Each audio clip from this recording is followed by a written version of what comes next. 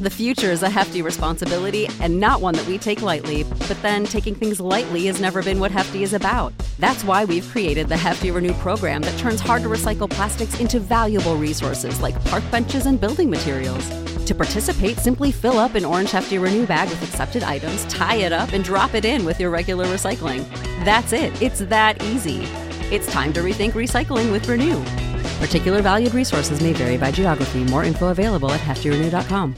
Support for this podcast and the following message come from Corient. Corient provides wealth management services centered around you. They focus on exceeding your expectations and simplifying your life. Corient has been helping high achievers just like you enjoy their lives more fully, preserve their wealth, and provide for the people, causes, and communities they care about. As one of the largest integrated fee-only registered investment advisors in the U.S., Corient has deeply experienced teams in 23 strategic locations. Corient has extensive knowledge spanning the full spectrum of planning, investing, lending, and money management disciplines. Leverage Corient's exclusive network of experts to craft custom solutions designed to help you reach your financial goals, no matter how complex they may be. Real wealth requires real solutions. For more information, connect with a wealth advisor today at Corient.com. That's Corient.com.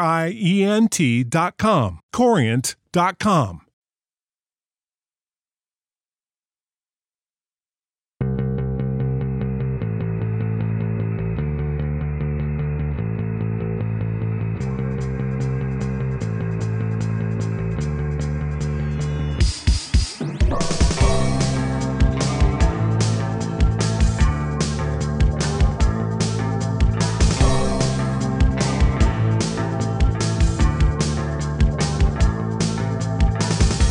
This is Conspiranormal, where the nexus of conspiracy theory and the paranormal meet.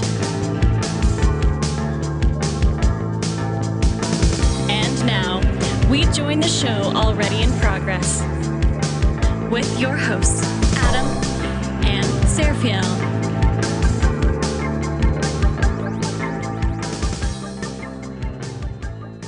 Okay. Well, guys, welcome back to Conspiranormal. I'm here. It's Adam and this guy. We have on the line a guest here that I've found out about from being on the Nashville Podcasters group, and that is also lives here in Nashville. Her name is Naomi Van Winkle, and she has a book out and a podcast called Cult in Connecticut, and we are going to be talking about her life and her experiences in the King's Chapel Church. I believe that's right, Naomi? Yes. Okay. Now, a lot of people don't know about this group. I had definitely never heard of it until I listened to your podcast.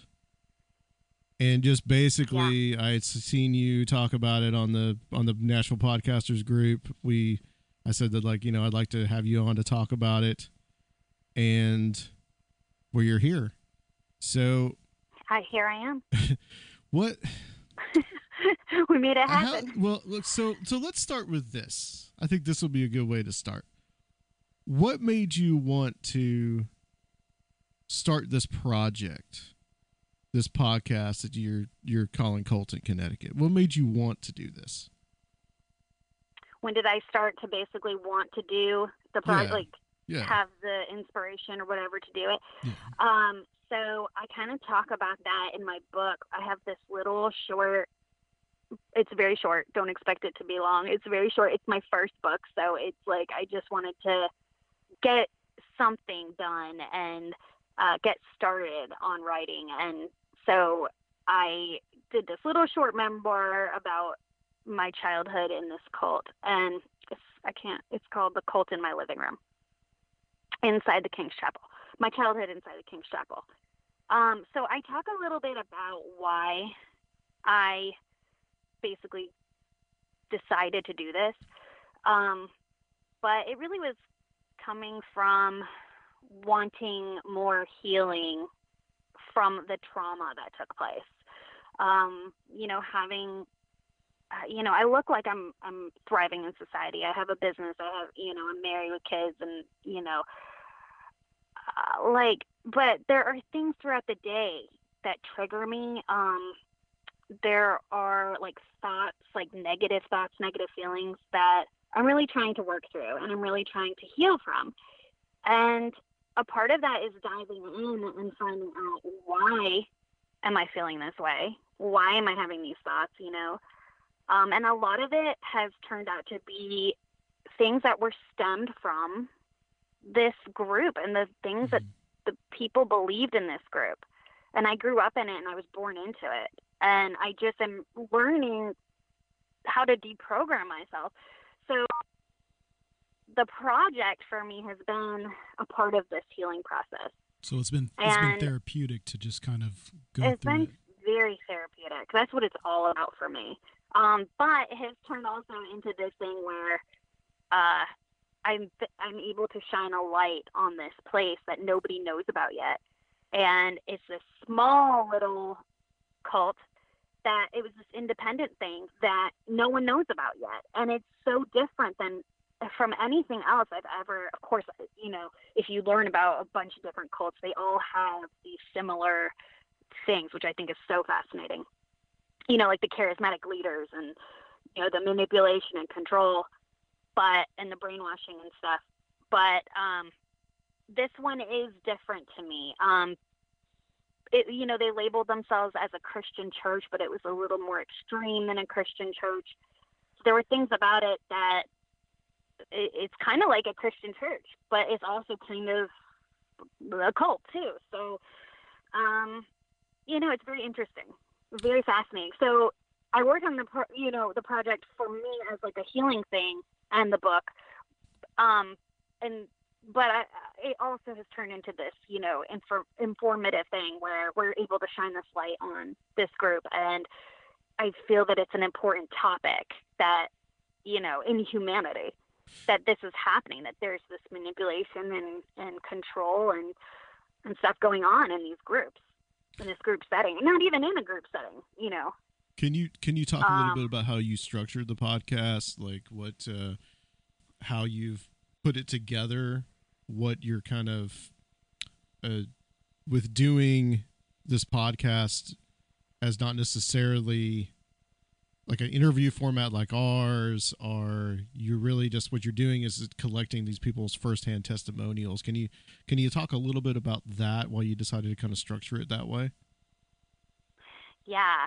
So basically I didn't know how it was going to look and how it was going to work out. And I really didn't know if it was going to be just me working on this project, and I didn't know if I would have any contributors or anybody to interview.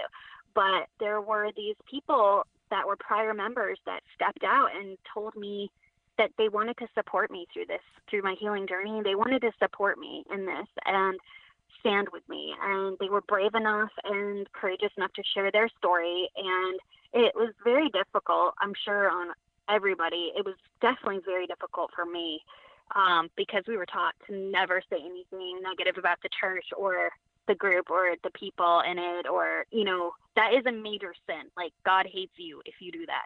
So, you know, I was definitely had a lot of fear with doing the project, but I'm so glad I did it. But I've had a lot of support.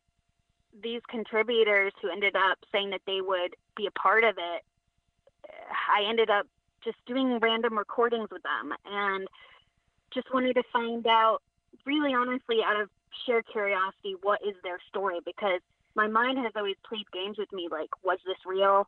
Did this really happen? Was it really as bad as I remember, or as my nightmares say that it was? Sure. And I've held that inside. I haven't really talked about it with a lot of people.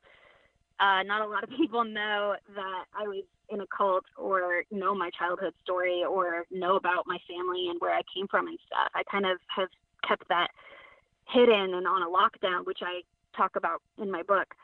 But basically, you know, after I did these recordings with these contributors, it just started magically flowing and coming together. I cannot even tell you really how, but it just started falling into place. It really, really did.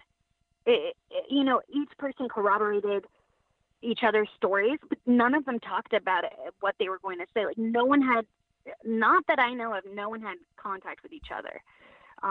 This was over a span of many months. Yes, and all their stories were I've listened to the whole thing, and all their stories are very, very similar to the other. It's insane to me. Yeah, very similar experiences. It was so validating for me to hear person after person after person describe the things that I thought maybe I could remember, but I didn't know 100%. One of the things that I deal with is my mind has blocked out some, whole years of my life. So, it's done that to protect me. But it was so validating because I've had nightmares about so many different things. And then I wake up and I'm like, I must be insane. Like, it must not be real. It must not be true. But then, listening to those interviews, and I know that there's so many more details and topics that I was not able to, cover, but because I just have these specific stories to work with, there are more details or are more topics that I wasn't able to cover, but it was enough to really help me get to my next place to where I could really start seeing like light through the trees again, and start really validating myself, validating my memories, and hey, it was all real, it was all true. Were these people? That was awesome. Were these people that you had kept up with over the years, or had you sent out an email to them, or how were you able to track them down? I think I pretty much sent them a Facebook message like, hey, I haven't talked to you in forever and I'm doing this, and will you be a part of it? And I reached out to a lot of people. I had a whole scroll list, Santa's scroll list of people that I could remember. And I asked them all, and those were the people that responded and said yes. There were a lot of people that were supportive, but they're just either not, were not either ready or were not interested or willing or whatever to tell their story and share. But for me, I felt like at the time the truth would set me free. And I was kind of on to everybody, the truth will set you free and we must do this. But now I kind of look back and I kind of have compassion on people that weren't able to share because, it was an extremely difficult and painful and scary thing to do. So it's not that, I don't have judgment for anybody that wasn't a part of it, but I really am thankful for the people that were willing to be a part of it. And it just turned out so beautiful. It turned out, I'm so proud of it. It's like a work of art to me. And it's just something that it's like, if you do believe in God or the divine or whatever, it just really did fall, or just magic. It just fell into place just so perfectly because each the whole thing builds, and then the whole thing, each person shares more details and then more details and, different topic that's important. It just all fell together and it came out so good. Do you feel comfortable? Do you feel comfortable talking about kind of the origins of the church? Yeah, and just the basic structure. Yeah. So, where it starts, who starts it. This is super hard for me to talk about. And also, I was born into it and I grew up in it. So I am the second generation person. There's a whole crew of second generation kids. That were born and grew up in this church. Yes. And we all, I don't want to speak for everyone, but I want to say I can probably say it would be accurate that a lot of us, if not all of us, if not most of us, have had a lot of severe struggles. with trauma and all different kinds of things, pain and all different kinds of battles or whatever you want to call it. The aftermath, the psychological aftermath of this place. But basically, so I am not familiar. That was one of my questions when I was going into working on this project is, how did this thing happen? You know, where did it get started? How did it happen? So there are a few episodes that touch on it. Seth talks about it, and Jane talks about it, about they were there when it kind of got started and became more and more and more intense. And they kind of describe in their episodes how it gets more intense as it goes along. But I guess it got started. So I guess my answer to that question is the Seth episode and the Jane episode would definitely help explain it. Okay. But basically, from what I can understand from their episodes, it started as like a small little church, and maybe like some home groups, home churches in living rooms, I guess. And then there was some sort of, what's the word that Seth uses? I can't remember, but crusade. He calls it a crusade. That John Hibbert and maybe even Syro the prophet, they come to town, and they come to Norwich, Connecticut, and basically start teaming up with this group of people. And so it turns into this. They were from England. They were from England. Right. Mm-hmm. So John Hibbert and Syro were from England, and they came to the United States on a crusade, and I'm going to guess that this was the 70s. I'm not really sure what year exactly it was, but it was before I was born. I was born in 1982. So I was born into this group, and it was already kind of established from what I can gather. Mm-hmm. I still don't know. It's like there's a lot of I feel like there was a lot of secrecy. I don't really even know all of the whole history of it. Right. It's almost like the origin story is together.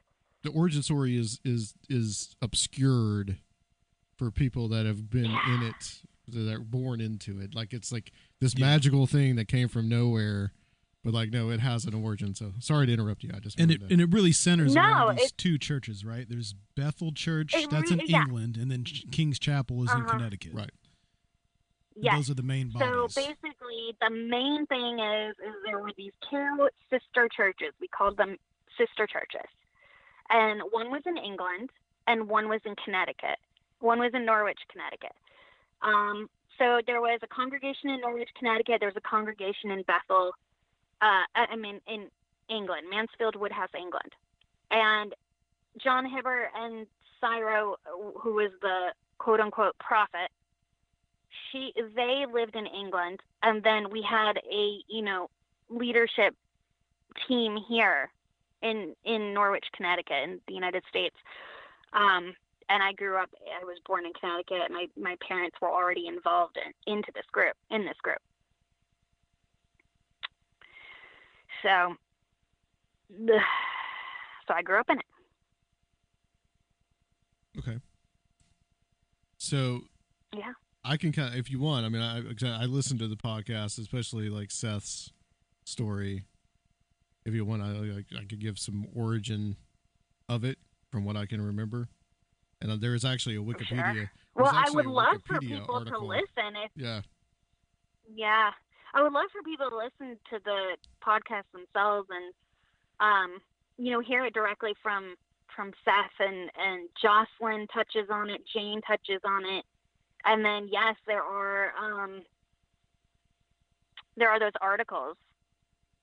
Right. And then, Wikipedia. And there are those newspaper articles. In 1999, people came out and shared their stories in a newspaper article, and a bunch of people.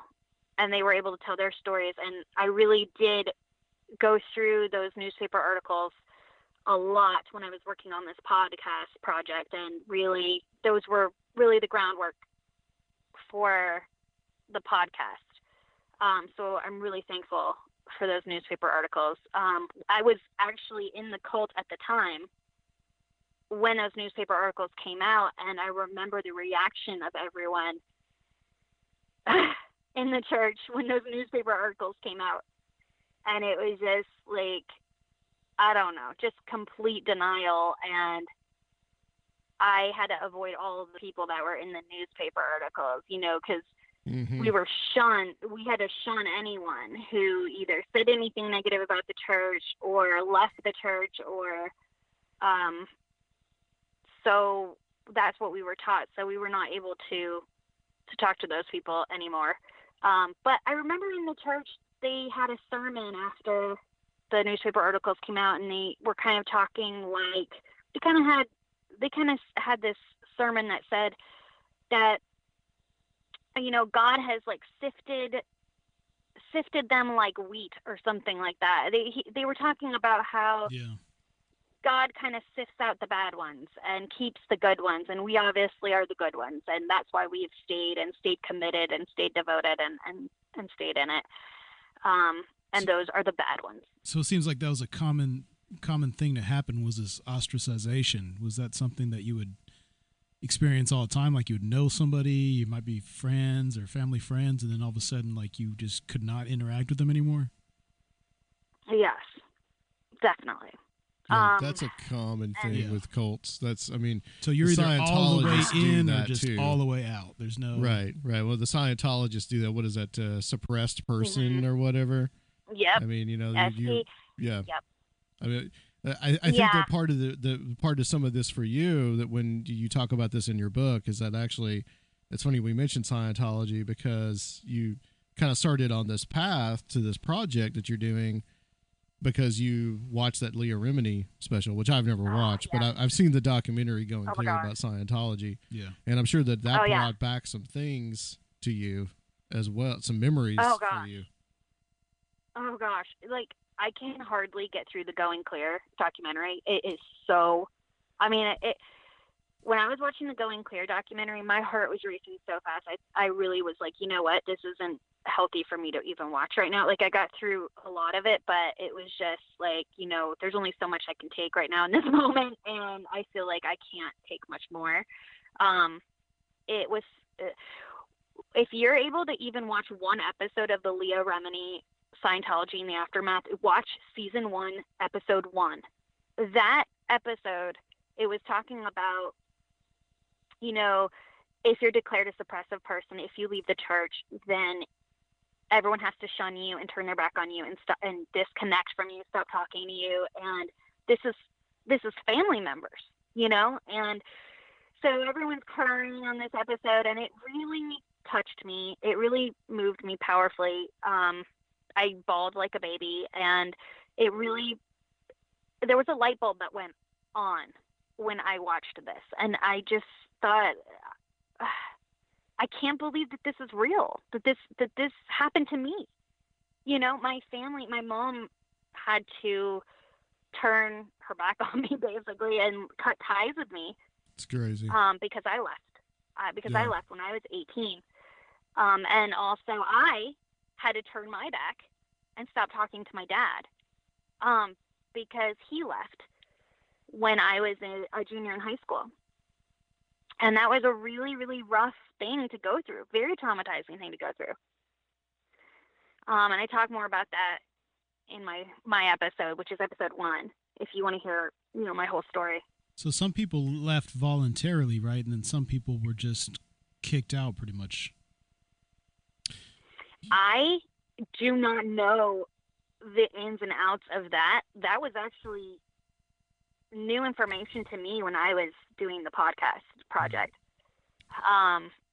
So, you know, I learned that there were people that were, you know, like there was a person that was outed for being gay and like cast out of the church and like publicly humiliated and shamed. And so, yeah, I'm going to guess that there were lots of people. You have two people that talk about that same Jane incident. Talks about her son. Her son was like cast out of the church, and they were like, "Don't ever be a part of it. You know, don't ever come back." Who else? I can't remember. But yeah, I'm sure it happened. Let me say this, give a little bit of background here about like how this worked. This is from listening to your podcast and just other research that I've done. And it was built around, really, the church was built around this woman named Jean Spademan that everybody called Syro, correct? And yes. She took this name, Syro, I guess it was kind of like an unofficial nickname from this obscure reference in the Bible to the Syro-Phoenician woman. I don't know what books that's in, but I'll have to look that up off the top of my head. But so she takes this name called Syro. Now, they called her a prophet, and she said, well, I'm not a prophet and all this kind of thing. But the way that she would work is that she would come up with and it seemed random just listening to these people's stories. It seemed random to me how she would do this. Like all of a sudden she would say, you have lust in your heart, or you have pride in your heart. And she would just pick a random person. And then she would have all like final say on like the naming of people's children. And you even talk about this in your story, how basically she would call people to tell someone else what she was feeling about them, but she would relay that, she would be talking on the phone to that person, and that person would relay that to you. And that was again and again and again and again. And it was all, and they talked about how she would listen to, like, she would watch Jerry Springer. She would read like the National Enquirer. She would have people buy stuff for her. And honestly, truly, if you look at her, the story, like I think it's Hibbert, I think, encounters her, that he goes to save her from these voices that she was hearing. And he casts out these demons, supposedly, right? And then one day, I think this is in Seth's story, she's this is just stuff that stuck with me. She's making a cake, and the recipe calls for 2 eggs, and she hears this voice say 1 egg, and she bakes it with 1 egg, right? And she said, well, that, since she was already clear to the demons, that was God, obviously, telling her to use 1 egg. And it seems to me like she was schizophrenic. You know, I mean, do you? Hey, you said it, not me. Yeah. I'm not a physician. Yeah, well, I mean, so, if you're hearing voices, something is going on. Something is going on. I mean, just like we talk about a lot of paranormal stuff on this show. We talk about a lot of paranormal stuff on this show, and people hearing voices and that kind of thing. But it's just like, that seemed to me that she had some kind of mental issue. But I think there are a lot of people that their general consensus is that she may have, yes. Yeah. But, for me, I have no idea what the diagnosis is, but obviously there was something harmful going on here in her mind. Right. And that's all I know. But the mind of the leader about her affects everyone else. There's this thing about her that, Seth describes, a few people might describe it, but where she kind of is 2 different people. Like, she is this loving grandmother that has tons of family, and then in an instant, in a flash, she's this cold, mean, cruel character. Yeah. And I'm going to be honest with you, none of this is easy to talk about, but I understand. Yep. It's this is something that I deal with in my own life, that I can be this warm, wonderful, beautiful, loving, sensitive, vulnerable, innocent, kind of person. And then it's just like, almost just like snap. I don't know. And I always wondered, what is that about me? Because it's just not me, and I realized it is from this environment. That is how a lot of the adults were. That was the environment that I was in. This was common.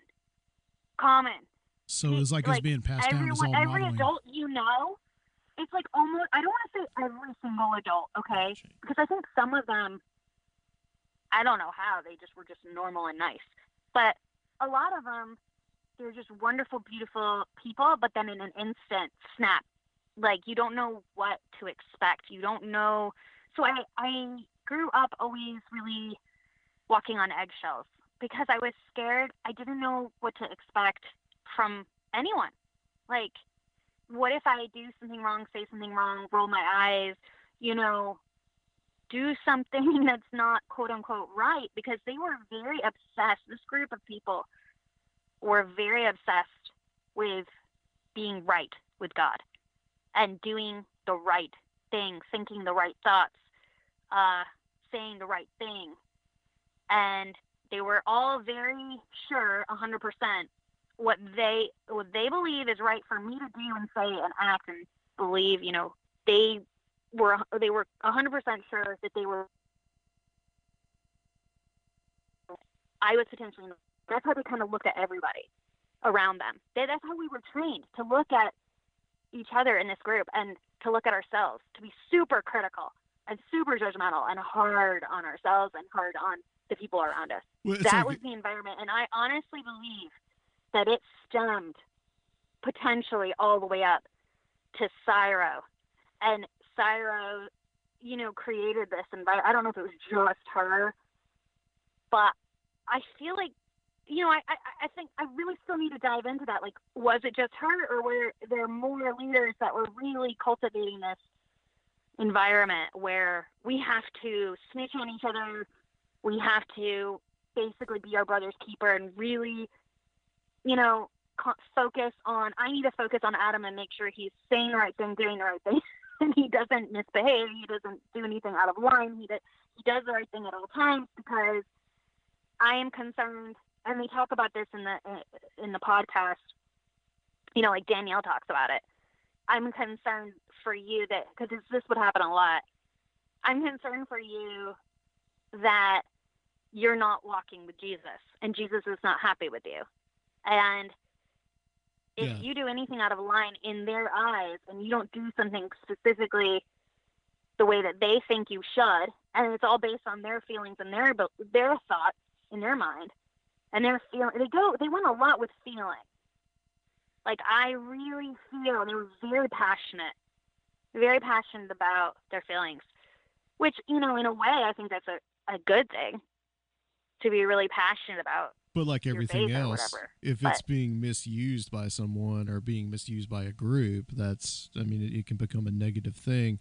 And I think what you're talking about there is like, the reason why it could be the way it was just maybe like people will go to like people. And you definitely had at the top of this organization, and I wanted to bring this up too. A few shows ago, it's been a few months now, we had this guy on named Alex Simchuk. And Alex did this great documentary called The Slave Circle. And it was about multi-level marketing. And I don't know if you're familiar with that whole world of multi-level marketing, or are you familiar with that kind of? Tiny bit, yeah. Yeah. So I would recommend this documentary to you to watch. You can actually find it for free on YouTube or Amazon Prime. It's on there, called The Slave Circle. And Alex basically draws a lot of comparisons to the way the world of multi-level marketing worked to a cult. So basically you have these people that go into like a Walmart or some kind of box store and they sell stuff, right? And they've got to answer to this other person. And then this other person answers to the other person. And everybody's like the higher you go, the more money you make. Well, that sounds normal, right? Most organizations are like that, except at the people at the very bottom are basically slaves being told that they can get something out of what they are doing eventually, that they'll be on the top, which they never actually get there. Right. And it works very much like a cult works. A lot of things are designed to kind of make you work so much that it just drags you down. You lose your energy. You lose your heart for anything else. You're just constantly embroiled in this world of multi-level marketing. And it was interesting to me, I think this was in Danielle's story, that King's Chapel starts to use these multi-level marketing techniques, where like she had 12 people that she would disciple under her, and then she had someone over her. And it's just like the world of occult and multi-level marketing are just like now cross-pollinating each other. And so they work very much the same way. And there was in your podcast where they just talked about how basically you had the one guy that owned the tire store that was one of the elders, I guess, of the church. He had the minister, the head pastor. He had people working for him for free. Because he just had them believing. And there's things about, sorry to cut you off. I didn't mean to cut you off. Okay. There were people that would come from England and volunteer at his business. I think that was a common thing. I remember the day that I guess he started to get in trouble for that. I'm not really sure exactly what happened, but I remember my mom coming home one day and just saying, I remember this clearly, and I don't have a ton of memories. But I do remember this clearly. She came home and was like, this is really, really bad. We're not going to be able to work for free anymore and do the work of the Lord. And we're going to have to get paid. And, some people that are like in sin and not following Jesus have to ruin it for everyone, basically, is the gist of what she was saying. Yeah. It's unbelievable. But what you were saying before about the multi-level marketing thing, Danielle is a person that I actually grew up with. Danielle, she was one of my neighbors, and she was one of my high school friends. And I have talked to her outside of the recording, and I was like, am I the one that sucked you in? Am I the person that called and was like, come on, Danielle, let's go to, are you committed? Are you devoted or not? Because I know we were all trained to do that. And I had to recruit people, and we all were really trained to do that. But she ended up actually joining the church and being a part of it while I was basically on my way out. And so she was in there after I was in there, basically. And the multi-level marketing thing that she starts talking about with the disciples and stuff, I didn't even know about any of that until she said it on the recording. I remember that my mom was talking about cell groups randomly, but I didn't know anything what she was talking about. But Danielle, when I heard her recording, or not heard her recording, when I did the recording with her and interviewed her, and she was talking about this, I was really surprised. I had no idea about that. That was after my time. But I will say that I have always felt that there was some sort of totem pole, and I felt like my family was really on the bottom. I never felt that I felt that there definitely was ranking, and there was definitely some sort of hierarchy, and the leaders were at the top. The person with the business, there were actually two leaders that had businesses. They were at the top. And in England, it was John Hibbert and the Prophet. And basically, there were the leaders and the leaders' families. The families were at the top as well. And Cyro had a lot of kids and a lot of grandkids. And we were all friends with all of them. And those people, I felt, were at the top. But I've talked to a lot of those people. After I've done this podcast, a lot of them have reached out to me. I've been reached out to by a lot of people. Yeah. And a lot of the people, even Cyro's relatives and everything, a lot of them are like, I did not feel like I was at the top at all of anything. In fact, I felt that I was the one under the microscope even more, and I was under a lot of scrutiny. I think that even the people at the top were put through hell too. It wasn't that they escaped the criticism and the fear tactics and and the pressure and control, I don't think that anyone escaped it, even the people at the top. Because I can look at them and just say, like, they, you know, were on this completely different level, but I think that they were all in the game. And it was anybody could turn on anyone, and as Seth says, anyone could go rabid on anybody. It just trickles down, and that's what we were taught to do. I think that it only works for just a small amount of people, maybe 2 or 3 people at the top, and that's really who it really works for. It doesn't work for it might not even work for their families. One of the things that I think Seth talks about, where he's saying that they would go to do these, cast out these principalities in a location, right? You know, the powers of principalities, I guess, from the book of I guess it's Ephesians or whatever. The darkness, the power of principalities, So they would go and they would do this, and one of the things that he talks about, the incidents he talks about, was they went to Alaska. And they stayed at this incredibly expensive hotel. They had to have always like the nicest place, the nicest hotel. You had to a need would come out into the church, and they would say, "Oh, we have this need, so we need everybody to give something," and it would end up being like a $20,000 trip to Disney World for an entire family of the people at the top. And it's just. And then you talk about like that whole thing about informing. I mean, that's basically what it is. You're taught to inform on each other, and it's a totalitarian society, really. I mean, it's just like Nazi Germany or Soviet Russia or Stalin. I mean, it's the same thing. I was just thinking about it today. I was just like, you know what? We are literally capable of believing anything, because look at Nazi Germany. You know, I mean, we are literally humans. We are capable of believing anything. We really, I don't want to say we all really need to question our beliefs, but I don't think it could hurt for anyone to question their belief system or question things that they've been believed or thought for a long time, because humans are not always right. And we look back and we realize, oh, maybe that wasn't so great.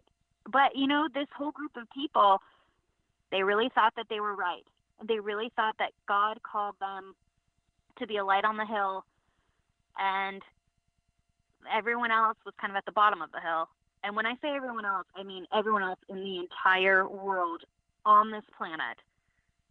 This is the only little church, or churches, 2 churches, that were called to be the light on the hill, according to these people. And they were the only ones that were truly saved and true Christians. That's what I believed for a long time. And we're the elect. We're the only ones that know the right way, and we have the true Jesus and the true message. And, you know, there was just this air. When I think back, there was just this air about these leaders and these people and the adults, and a lot of them, you could just almost like feel the dense egos. Like, I know what's right and I am superior. You know, you could, I couldn't feel it. I couldn't communicate what it was or think about what it was at the time, but now I look back and it's just like, ugh. And what's so crazy is they would like preach about pride and arrogance, and it's like it's so crazy now. Like, this blows my mind. The things that they preached about and the things that we prayed against, and the things we were so focused on, sexual purity and being right with God, and, you know, just all these things, we were actually, like, it just boggles my mind. They were so focused on purity and like those righteousness. Those things were being projected by people. Like, people were projecting their own problems. They were projecting their own, like, darkness. Yeah. You know, like, I look back and it's just like, I was so terrified as a kid in this environment. It felt like a horror movie. That's how it felt to me. I was always so afraid, because they were always talking about, you know, that there was this spiritual war, spiritual battle going on, and that this was number one priority in my life. was to fight against the devil and the, right. you know, yeah, to fight against the demons and the sin and the evil and the darkness. And it's like, it turns out to be like they were the darkness. These things that they were believing that they were putting into my life, that was the darkness, you know? They became what they're fighting against. They were the thing that they were fighting against. And I think that's what boggles my mind. It still blows me away to think about it. When I'm going through this healing and I'm just, you know, kind of going through like my thoughts, where is this thought coming from?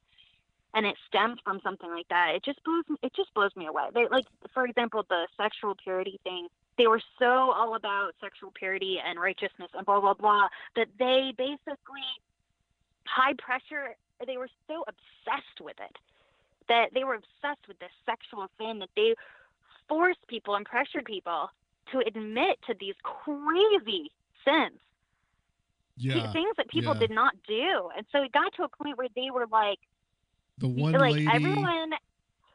lady, the good case in point was the one lady that she was told that, like, you have, like, your sexual desire for your own children, and just. Yeah. There was. Like, they wanted these weird confessions because they were vicariously getting off on it. Yeah, it's one of those things where it's just like, what the heck happened there? That is very disgusting. You know, like, that's disgusting. They forced this person hours and hours of interrogation in the night to confess to doing something she didn't do, which was like have sexual thoughts for her own children, okay, which is crazy. And then they forced her to, you know, sleep on the floor like a dog, and then they cast her. Oh yeah, that's the person. They cast her out of the church, and she was homeless. Yeah. And then she didn't even get to have a relationship with her daughters for many, many, many, many years. And, oh my goodness, it's sick. You know, that they were so concerned about purity and righteousness and fighting against sin, but look at what they were doing. They were monsters, destroying this person's life. Now, they didn't look at it that way. They thought they were in the right. They thought they knew everything. They thought that, you know, their ego was on the top. They thought they were superior and they knew what's right. They knew what's best. They didn't think that they were in the wrong. They were convinced of it. They were convinced of it. They were convinced. They believed this. They believed this. Yeah, it's just nuts. Do you mind talking about how you left? Sure. So I decided to leave when I turned 18. Well, it was before I turned 18. I was basically waiting to turn 18 because I was trying to figure out how in the world I was going to be able to get out. I ran away several times. One of the times that I ran away, I still have nightmares about this. Actually, I have nightmares a lot about running away.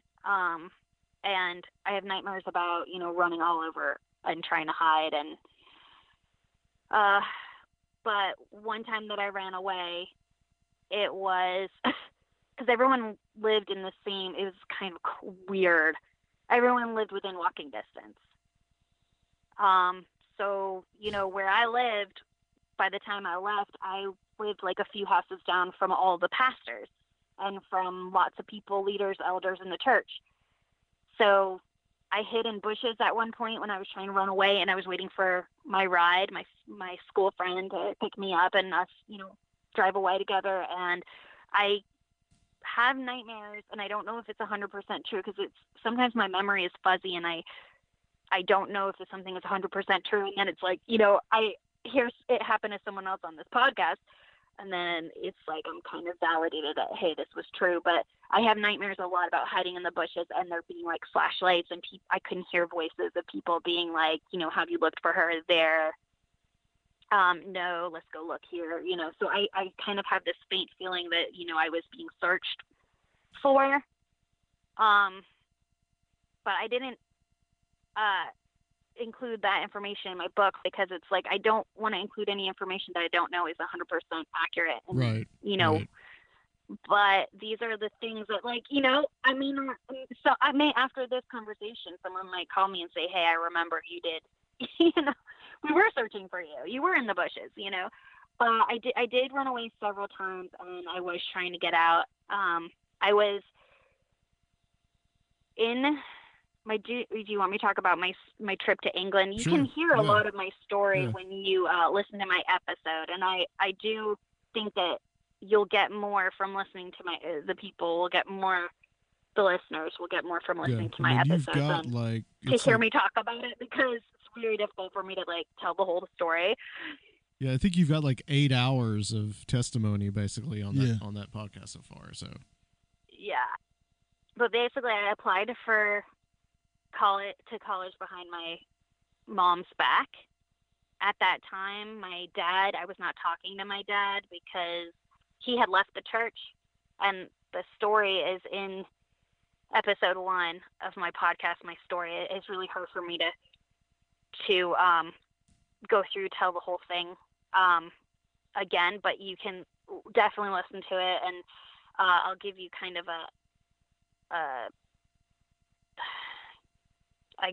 what's it called? Synopsis. There you go. And but yeah, I applied to college behind my mom's back when I turned 18. College was not really a thing that the group encouraged. If you wanted to go to college, it was kind of more something. If you go to community college, they might let you go, but you have to run that by people. You can't just go to college. You can't just choose what career you want. You can't choose to even really be involved with hobbies or and if it's going to have anything to do with distracting you from kind of putting the group first, then it's going to probably be a problem. So you had to put your dedication and your commitment and your priority, your loyalty first to the group. So if anything got in the way of that, because you had to be there all the time and spend a lot of hours there, then, it was a problem. So they definitely didn't really believe in going to college, away from home. You had to either commute. There's no way you can leave and just go across the country and go to college. That is not going to happen. So that's why I applied to college behind my mom's back. I waited till I was 18 so that I didn't need her to sign off on it, and I didn't need her permission. And then when I got the acceptance letter in the mail, I knew I was free, and I basically waited until the last possible second and told her that I was leaving, and I left. And people did try to stop me. One of the leaders did try to stop me and kind of threaten me. And then I left, and when I went to college, I called my mom, and she cut ties with me on the phone. She just told me, she was really disappointed in the path that I chose to take, and that I wasn't following Jesus anymore, and Jesus wasn't happy with me. Because what they believed in this group was you had to do exactly what this group of people believed, basically the leaders, what they believed, or else Jesus hates you. And they said a lot that if you are in sin and something happens to you and you die, then it is most likely that God, when you get to heaven, God will say, I never knew you. Depart from me, I never knew you. And they would say that all the time. That was a common thing. So everyone was really afraid of losing their salvation and not being right with God. And if something happens that you're in sin and you do something wrong, then God is not happy with you. And if you die, you will go to hell.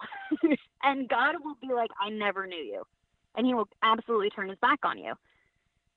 And that was just the major belief in this place. And so it was just a lot of fear, because you constantly had to think about, what am I doing right now? What am I thinking about right now? Because if you don't think, act, and say things that they want you to perfectly, the way that they deem is right and correct and and perfect, then they are going to show up and say, I saw this and I think you're not doing well with Jesus.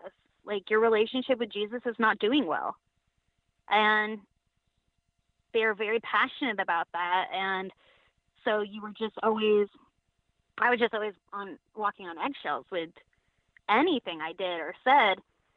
But then at the end, I just started to just not believe it anymore, because I just felt like this isn't love. Like, this is not kind at all. Like, I can't do it. I can't be a part of it. If God is real, there's no way that he just hates everybody, and there's just this angry thing in the clouds that is just can't wait to just say, depart from me, I never knew you. At a certain point, like the programming don't broke believe for it. you. Yeah, at some point. And yeah, and then the whole Syro thing, I just started to just not believe in that anymore. I went to England. I was promised a trip to go to England. And that was a big thing. You'll hear about this in the podcast. People went back and forth to England. You know, I went there several times to go to weddings. And also, if someone, they had no problem breaking up a marriage. And if one person was kind of more committed than the other person, then they would just send the committed person to England and then just kind of get the other person to get out. I feel like that is potentially what happened with my parents. My parents basically broke up while I was in England. So what happened was I was promised this trip to go to England, which is supposedly this honor. And now I'm finding out that this happened to a lot of kids my age. I was a teenager. I was a junior in high school. When I got to England, I thought that I was going on this vacation. And when I got there, I got a call from Syro, who is the prophet. And, you know, basically she said that I was in sin. And that's what would happen, is like we would get random calls from people. People would show up at my house, you know, you're in sin. People would take me aside at church or wherever I am, because the group was always together. The people were always together at each other's houses and stuff. It was a very much close-knit community of people. I mean, almost like a family. And we very much were always in each other's bums. We were in each other's faces a lot. And knew each other, you know, like Jane describes, we knew each other's weaknesses. So, I mean, they would harp on people left and right. We would turn on each other, snitch on each other, whatever. But Syro, this is one thing about Syro, okay? You know, she used to guess things. And a lot of times I think that the guessing came from the prayer meetings, because people would have these like prayer meetings, and I would hear people say like, please pray for Johnny. You know, Johnny is not in sin, you know, and is not walking with the Lord. He's in sin. He's having a hard time. And then all of a sudden it's like Johnny would get a phone call, and it's like, the Lord has told me that you're in sin. And it's like, oh, you know, I started to like kind of notice that stuff happening, and I'm like, okay, this is no miracle. This is no surprise. Like, I just witnessed this woman talking about Johnny like 2 days ago, or, you know, whoever. Right. It's not. Right. Like, I started piecing that together, okay? And then I started, like, you know, like if someone prayed in the prayer meeting, like, I have this miracle that I need, this need that I need met of, you know, I need groceries, and I don't know how it's going to happen. And then it's like groceries appear on their doorstep the next day. It's just, you know, when that stuff started to happen, it's like it's like I started piecing things together slowly, you know. It's just slowly started piecing things together. I can't even tell you, like, there was a specific moment where I was like, I don't believe this anymore, but it was just kind of like, you know, over time I was just like, I don't know, you know. And then finally, when I was in England, Cyro, she guessed wrong. And I think that happened to a lot of people. It's like she guessed her sins. Sometimes when she guesses, she's right. Kind of. Like, it's like you can see that. Like, they know your weaknesses, so it's like, they may have heard about what you did at the prayer meeting. So they might be guessing right. And then, so you're like, oh, crap, God knew. And then, but she basically, when I was in England, she guessed wrong. The price is wrong. Yeah. But it essentially didn't matter whether she guessed wrong or right, because everybody was just going to follow what she said anyway. Yeah, but so it had consequences. Oh, it definitely, absolutely had consequences no matter what. But that lets you sow seeds of doubt. Believe it. Because if a leader or if someone takes you aside, or if Cyro takes you aside, or if anybody takes you aside and says, you're insane, you did this is on my, a lot of them would say, this is on my heart, and I'm really feeling this, Adam. I'm really feeling from the Lord that you did something that's not right, and it's just, and a lot of it would be not tangible things. Like, I really feel like you have a lot of pride and arrogance, Adam, and you really need to repent, Adam. And it would be really like this high pressure, passionate, emotional, like, I'm looking into your eyes and I really believe this. and also, if you do not say, I'm sorry, and go through the repentance process, you're in worse trouble. Like, we're going to have to call in backup here. We're going to have to get backup involved. Because then you definitely got pride. It's psychological torture is what it is. Yeah. It was psychological torture, and I really feel like I was a lot of times in this kind of situation where I was on trial, or I was some sort of, what's the word? I was under investigation, or like I can picture, when I think of my childhood, I think of like FBI investigation, like flashlight in my face. Like, it's not that they've had a physical flashlight in my face, but it's like that's what it was like. It felt like just like I could be cornered at any time.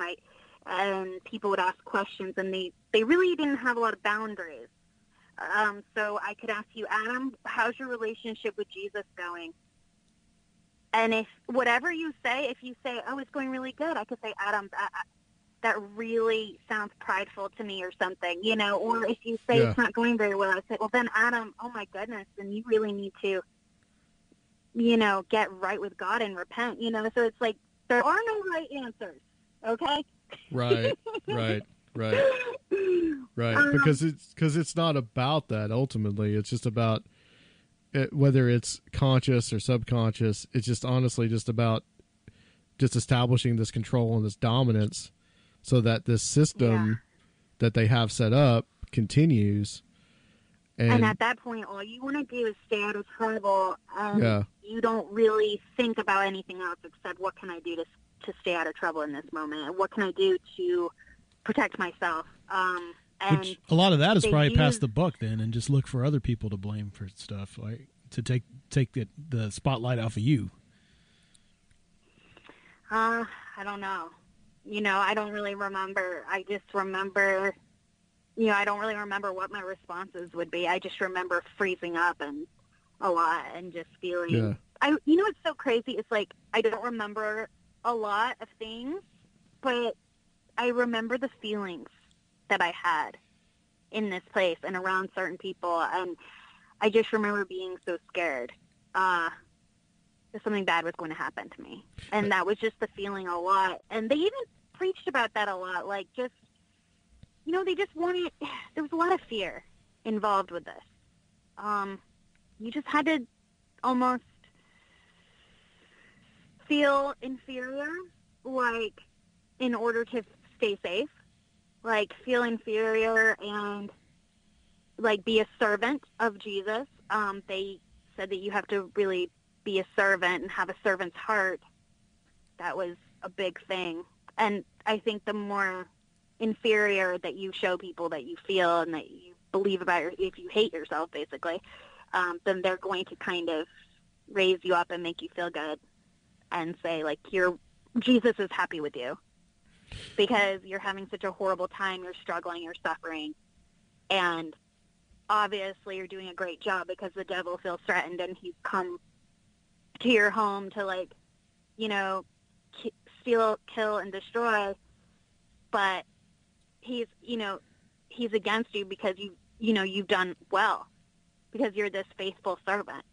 So it's like they praised you if you were if you were, you know, submissive and inferior.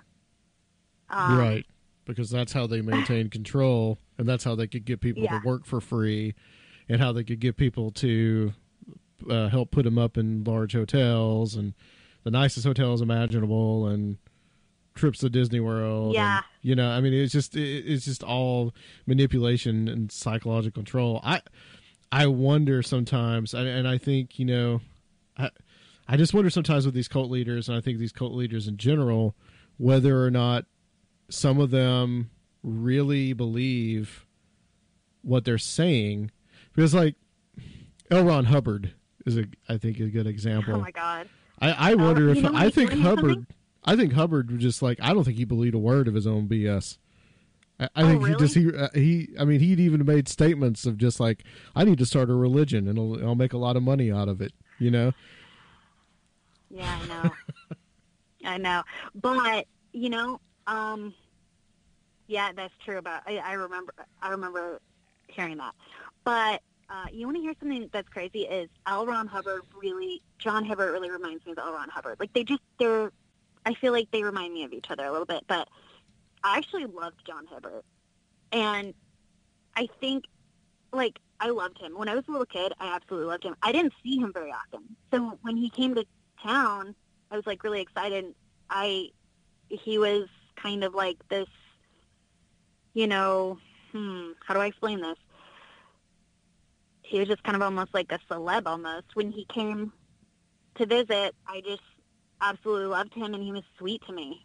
He never did anything specifically to me that, you know what I mean? Like, I was probably too low on the totem pole for him to, you know, actually give me a call. And also I was a child, and he was probably maybe more concerned with the adults. Yeah, but the charismatic leader. He was definitely a charismatic leader.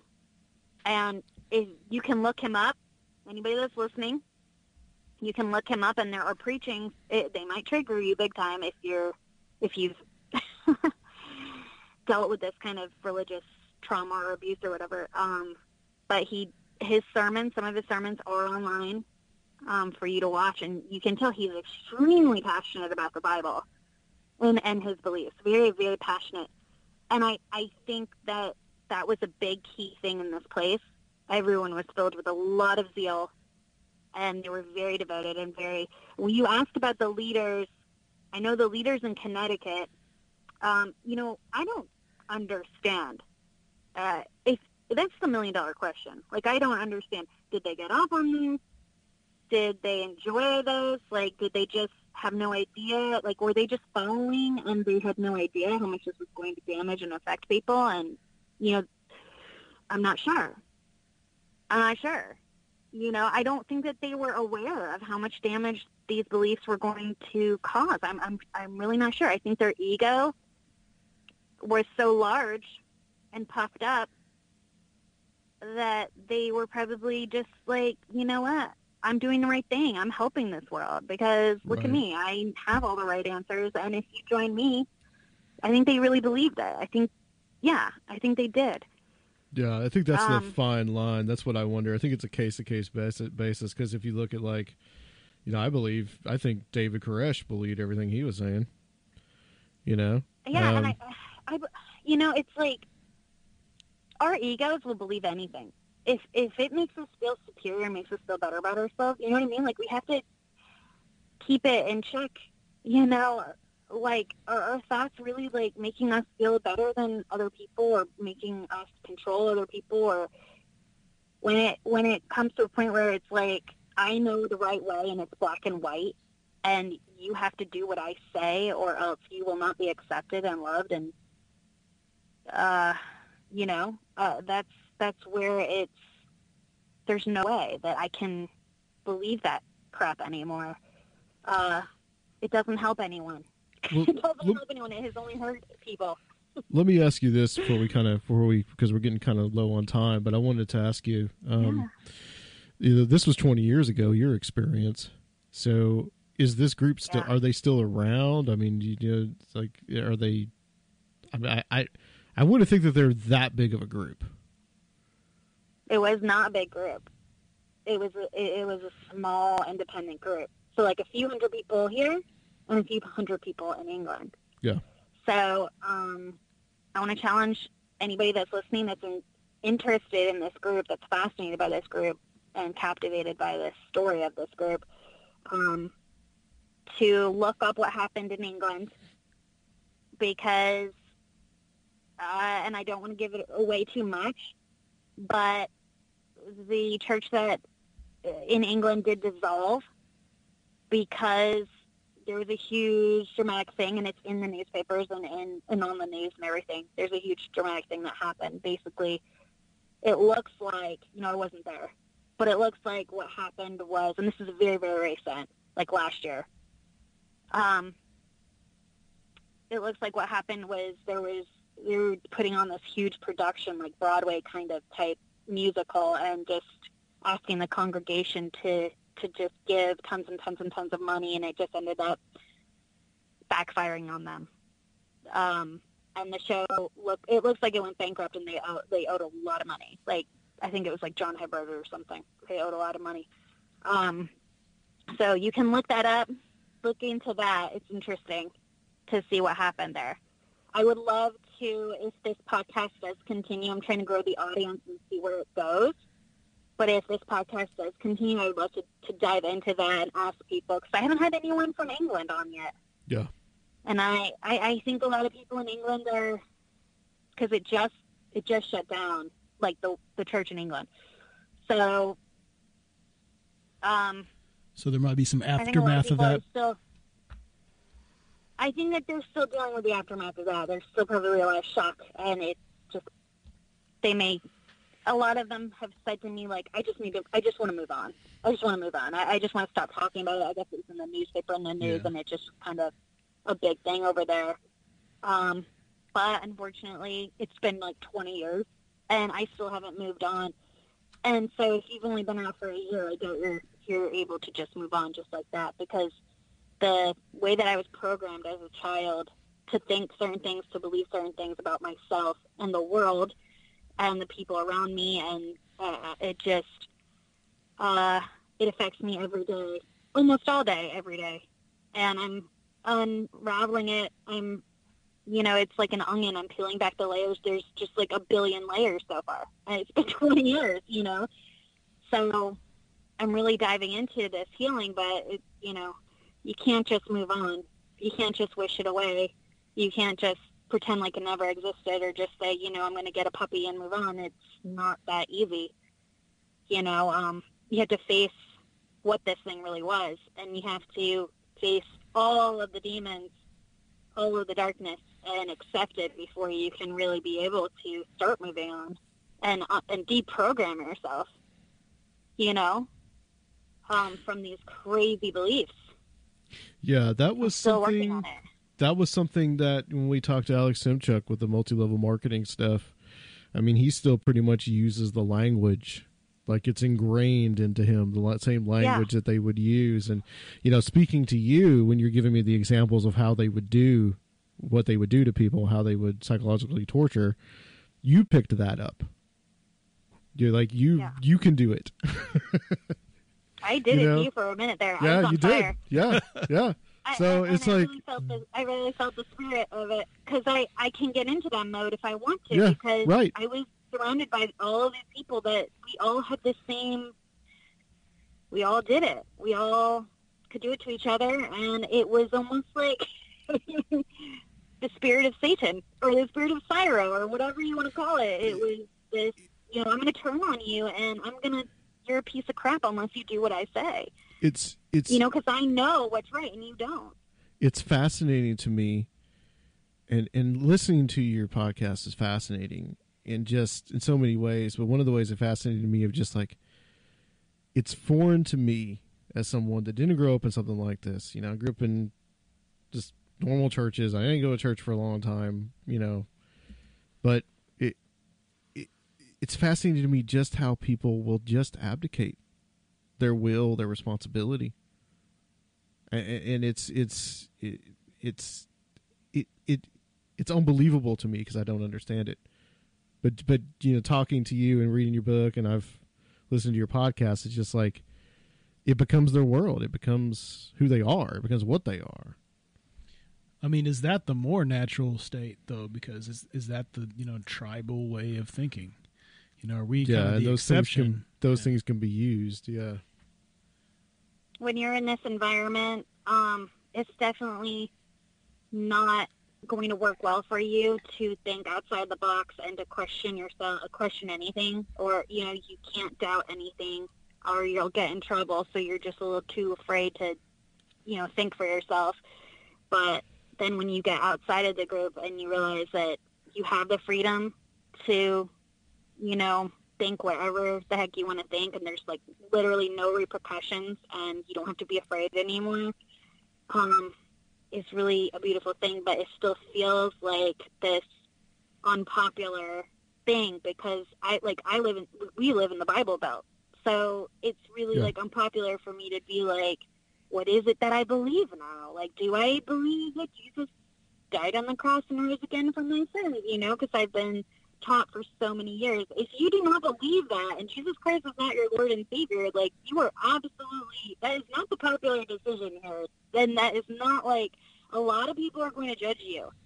You know, a lot of people are going to put you in a box and label you and feel sorry for you and tell you, try to save you. And so I'm still, like, dealing with this, like, of, you know, like, am I really free to believe what I want to believe? And you know, like, it's not easy to say I'm not going to put pressure on myself to believe what the popular belief system is. It's still really scary for a lot of people. And a lot of people have, like, conservative Christian, like where I live, it's, you know, a lot of people still have that conservative Christian views of everything. And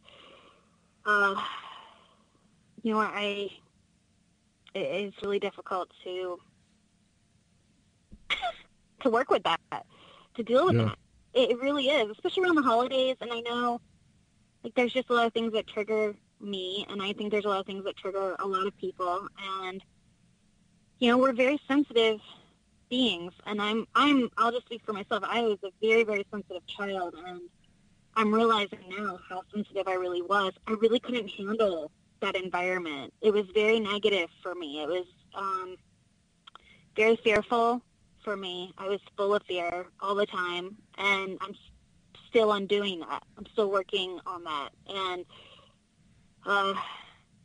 now it's like I'm dealing with, you know, feeling triggered a lot of the time. And yeah, there's a really big consequence to this group. I'm living it, and a lot of people in the second generation, I'm not alone. They're really suffering and struggling in certain ways. You know, my brother and then some of my little friends that I had in the church were all struggling in different ways, and it's unfortunate. It really is. Well, it sounds like stuff is happening. Yeah, the book and your podcast, though, is going to be really positive, you know, because it lets the other former members, you know that that you can, you know, speak out about it, or they'd have other people to talk to, and you know, kind of sounds like you've already kind of got a, you know, an informal kind of support group around it. Yeah, it's therapeutic for you too, what you're doing. Yes, I think that is so true. You know, this the last episode is this, you know, the season finale. Dane talks about, you know, doing whatever it takes to be kind to yourself, to heal yourself. And, you know, I'm learning to love myself and things like that. And I'm able to share my story. And it is encouraging people. It's inspiring people to share their story, to dive into their healing, to look at these things, to not be in denial anymore. And I have this Instagram that I just started. I'm just like figuring out what the heck I want to do with it. But basically, I'm trying to share my story and share how, you know, what's helping me deprogram myself and heal from this stuff. Because every day I do face these things, but I have had a lot of support, and I'm extremely thankful for that. The prior members of this group are extremely supportive, and they're wonderful. They've been wonderful. And also my listeners of my podcast and the people who have purchased my book, I am so appreciative of people that listen to this podcast and purchase my book, because it feels so supportive. It feels so good, because there was just for so long I felt so alone. So to know that there are people that can relate or be inspired or encouraged or whatever from hearing my story and hearing my journey here with this, and then also hearing, you know, obviously the other contributor stories, hearing the story of this place, and then also hearing my journey of how I'm healing and trying to undo this stuff, the psychological stuff. I really appreciate it. I really appreciate it. And I hope that if there are any listeners that and say hello, I would love that, and connect with people that, you know, it's really embarrassing and not easy to admit this stuff. You know, that you're dealing with trauma. It is actually extremely humiliating and embarrassing. It feels humiliating and embarrassing, because I feel like there's a stigma with it. I mean, if you told me right now that you were dealing with that stuff, I would probably initially judge you. I mean, but that's probably just because of where I came from with this group. But I feel like there's still this stigma on anything related to mental health still, you know? Like, you still think of, like, 1950s, like, I'm going to commit you, like, into you're insane, you know? I still feel like that's there a little bit. But yeah, I agree. I'm so proud of where our humanity has come with that, with where I can talk about this stuff and not be burned to a, you know, on a stake. You know, like, we can talk about this, and there is freedom of speech, and I'm not going to be burned, and I'm safe, and, like, we've come really far, so I'm, like, super thankful for that. Well, Naomi, I'm thankful I can, you know, connect with people and stuff, and talk about this stuff. Absolutely. We're glad that you're out there doing it. I highly recommend the podcast. Where can people find the show and also get your book? So the book is on Amazon. It's called The Cult in My Living Room. And the podcast is on pretty much any podcast platform. Most, you know, the major ones. And it's called Cult in Connecticut. And, yeah, you can find me on Instagram under Naomi Van Winkle. And I'm really working on growing the audience so I can hopefully do season 2 maybe. And also I'm working on more writing, because I need to write a longer book. The book is short. But I really appreciate anybody who does listen and who does purchase it and listen to my story. I really, really, really appreciate it from the bottom of my heart. Yeah, I think that it's a good start, for sure. Absolutely. It's a good start. I'm not a Pulitzer Prize winner just yet. I'm not a New York Times bestseller just yet, but that's the goal. Someday. You guys heard somewhere. I think it's good to bring awareness of this. Thank you, Naomi. We're going to close this section out. Stay on the line for us. And guys, we'll be right back to close out the show on Conspiranormal.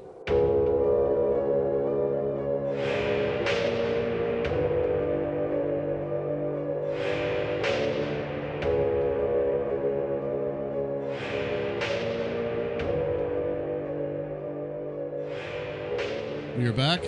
And you may have noticed a slight change somewhere in there in audio quality, because we had a bit of a technical difficulty with these the way that these podcasts, hours and hours of recorded 24-bit waves take up space, so my hard drive one of my hard drives tapped out. I didn't realize it was getting close. Yeah, he filled up his entire 1 terabyte hard drive, guys.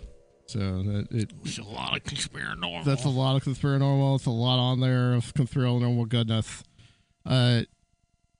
So that was an interesting show with Naomi about cults. Do you have any thoughts on that? Yeah, I mean, it's sounds pretty. Sounds like it's a pretty traumatizing experience. Besides that, we have a lot of these people in our country because we have this religious freedom. And that that's the irony. I mean, even I'm saying, like, even as cynical as you want to be about this experiment, it is, if nothing else, like Mitch Horowitz talks about, it's for religious experimentation and freedom. So we have to balance that. I don't know how. A lot of times we're seeing some of the worst abuse in the most mainstream of religions in this country and around the world. So I really don't like to see a lot of people kind of going after small, more marginal groups because they seem strange. That seems real un-American to me. But at the same time, how do we catch illegal and abusive behaviors, and what is that? What is that line? It's really. I think you got to be vigilant. I think if anyone, anywhere is being exploited in any way, I don't care by who it is. Even if they want to be exploited, they shouldn't be being exploited. That's just. I'm sorry. That's kind of how I would. That's how I would kind of. Yeah, think but about how it. do you? I mean, people are volunteering for churches all the time. I mean, doing work for free. It's like where do you draw this line? I mean, I understand there has to be a line, but it's tough. I definitely feel sorry for all the people who are victimized by and are still probably being victimized by this group, and others like it, and mainstream religions. But it's just the most important thing, I think, is to just educate yourself on these different religions before you join them. And I think that's really great. That's what she's really doing. Yeah, I definitely her doing this and bringing this out to the forefront is she's doing something that I think no one else is, at least in that group that has been in there, has been doing. And I think definitely using that the podcast medium to do it. I think is a great idea. And I think it's just going to be people's awareness of what is going on. I mean, this group has had a lot of problems, and a lot of government agencies in Britain, and but mostly in England, they put him on that they were, what was it called? It's actually on here in the Book of Knowledge page, where it talks about the British MP calls for group to be placed on register. Yeah. So in 2000, after critical reporting on organization exposed controversial practices by the group, British MP for Mansfield, Alan Mill, publicly requested that such religious groups and cults be placed in a register. See, but I mean, I don't know if I'm comfortable with something like that. I mean, that's not. Yeah. But that is another country who does not have the, the extreme religious freedom that we have. Well, even Naomi had talked about how that that tire place, the guy's tire place, got in a lot of trouble for not paying people. Yeah. For having basically essentially slave labor. Yeah. I mean, that's really what it was. And that's, I don't know, man. Yeah, I mean, I know you're right about that fine line thing. But it's like I think, but that's illegal. That's illegal. When you're breaking the law, you're breaking the law. Yeah, right. When you're breaking the law, you're breaking the law. You're physically abusing people, you're breaking the law. When you're having people work a regular non-profit business for free, you're breaking the law. Yeah, exactly. You're holding people against their will, you're breaking the law. So that's the line. But it's just I think the fine line is in like who gets targeted for what reasons, so it's pretty wild. But I'm definitely not a fan of cults. I'm just saying. Yeah. And my other takeaway from that is, from this interview, is I wonder the people that are really in charge, the people that are in charge of this, how much they actually believe, whether they believe that they are doing the right thing, are that there's some kind of more pragmatic interest involved, where like they just realize, hey, we got this good racket going where we can just make these people work for us. I think there might be a little bit of both. Here's something I think also about a lot of these cults. I think a lot of this becomes like, I don't think necessarily a lot of these cult leaders set out to create a cult, but I think they get tempted by the subservience of people around them. And then they're like, holy shit, I can just do what I want. Holy shit, I can, I think a lot of it comes from, I'm not trying to blame the victim, but I think a lot of it comes from people tolerating their behaviors. We talked about that, and then like how some of these people at the top seem like they have these extreme pathologies that are then like mimicked, and it trickles down, and all these people model after their personalities. But I think a lot of people don't set out to create cults. I think they're just trying to do the usual, what might still be exploitative, charismatic leader thing, and then they just get tempted by the subservience of their flock. Yeah, it becomes this self-perpetuating, just get drunk on power machine. Yeah, eventually, and everybody else. There's probably other people that think, well, I can get further. I could probably become like the leadership. And the more that you try to model yourself off the leadership, the more you might move up. Right. So it probably becomes more of this kind of subconscious kind of attitude that's in that church, in that insular little world. And there's a lot of that, even in more mainstream religion in the States, where like she said, how sheltered she was. Like I still meet people all the time who like are just so unfamiliar with things that I think is like such basic parts of American culture. And it's unbelievable too. And they're like, they've just been totally shut off from it. Yeah, that's there's also with this interview, guys, you may have noticed there were some things that she did not want to talk about because a lot of this stuff is very personal to her. And so I did my best to kind of fill in some of the gaps there, but I also at the same time, I think we got a lot out of her. I think eventually we were able to pull some things out. You should definitely go check out the podcast because it's really good. Yeah, check it out, guys. It really will blow your mind. It's absolutely fascinating. Just the stories, it's unbelievable.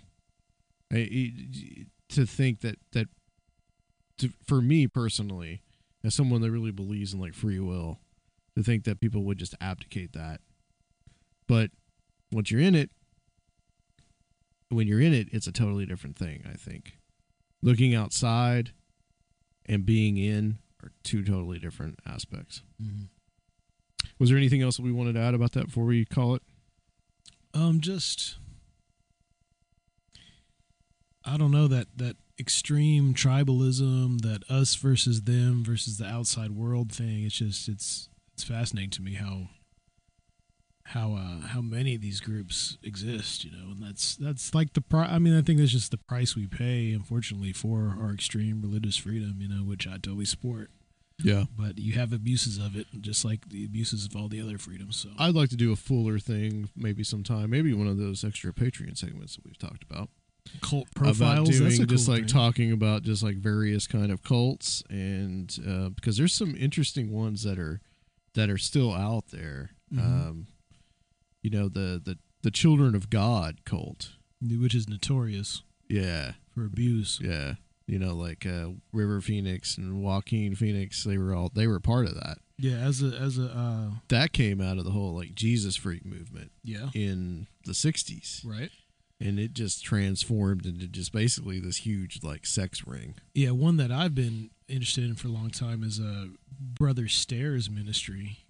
Yeah, which I first heard him on like AM radio way back in the day, talking about there never were any dinosaurs, and he'd always talk all this crazy shit. And then as I got into shortwave listening, I would hear they'd have like 6 frequencies bought up at the same time, going simultaneously all night long across the world. The Overcomer Ministry is, I think, what it is called. It is this compound in South Carolina. I'm not sure if he's in prison now or he's just in and out of prison for abuse. He's like the end time preacher, says he's the last prophet of God. And he's extremely charismatic speaker and gets into all the conspiracy mythos and, mixed in with the end time stuff. And so it's real fascinating. Unfortunately it's like it was an old habit of mine to just like listen to him because it's so entertaining, but it's creepy shit. On the shortwave. Yeah. Was there something that he was doing one night where like he had a whole bunch of like sirens going off or some weird shit like that you sent me? Or oh, he played like one of those fake emergency broadcast things about like the government coming in and kicking your door down and all that kind of shit. And yeah, it was like Alex Jones to like the nth degree. Yeah, but you can only be saved through him because he's the last day prophet of God. Of course. He's the only way. But yeah, that'd be a profile on cults would be a pretty cool idea. Yeah, we should look into doing that, and that's what we're going to be doing coming into the new year. We're going to be trying stuff like that to do those kind of episodes that are little standalone episodes, but we're only going to put those on Patreon. So if you would like to become a Patreon, it is all there. Go to patreon.com/conspiranormal and you can join up. Right now we have that up there for now for as little as $1. We may be changing that. We're not entirely sure, but we're just trying to figure out ways that if you guys love the show, if you love to keep us doing what we are doing, which is that I know that's a spiel that you hear often, but it's true. Please go on there, support us. It's a little as $1. Even if we moved up to $3, it's still less than a cup of coffee at Starbucks. Yeah, just think about it that way. And that's only once a month, guys. We got some cool T-shirts. I've not been seeing enough people taking advantage of that. Oh yeah, the TeePublic. Yeah, so TeePublic.com/conspiranormal store. You can get them in any kind of color. You can get hoodies, whatever, with the classic 2 classic logos: the Skull Fez and the Bigfoot Fez. Yeah, and our Sasquatch. Yep. So go to that as well. Please, guys, leave us a review on iTunes. And don't forget about the YouTube channel, Conspiranormal Podcast on YouTube. That is there as well. Okay, that's it. All right, guys. Next week, Dr. Future ends the year with us. We're going to be talking about his forthcoming book. So that is going to be happening. It's really happening. So join us next time with Dr. Future on Conspiranormal.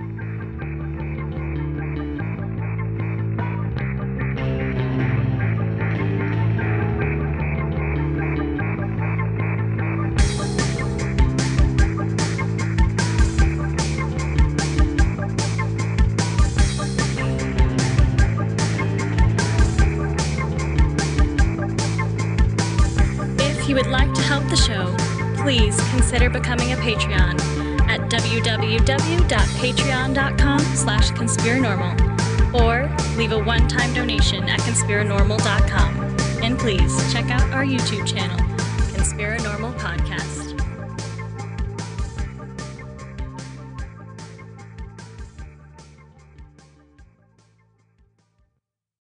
For the ones who work hard to ensure their crew can always go the extra mile, and the ones who get in early so everyone can go home on time, there's Grainger, offering professional-grade supplies backed by product experts so you can quickly and easily find what you need. Plus, you can count on access to a committed team ready to go the extra mile for you. Call, click Grainger.com, or just stop by. Grainger, for the ones who get it done.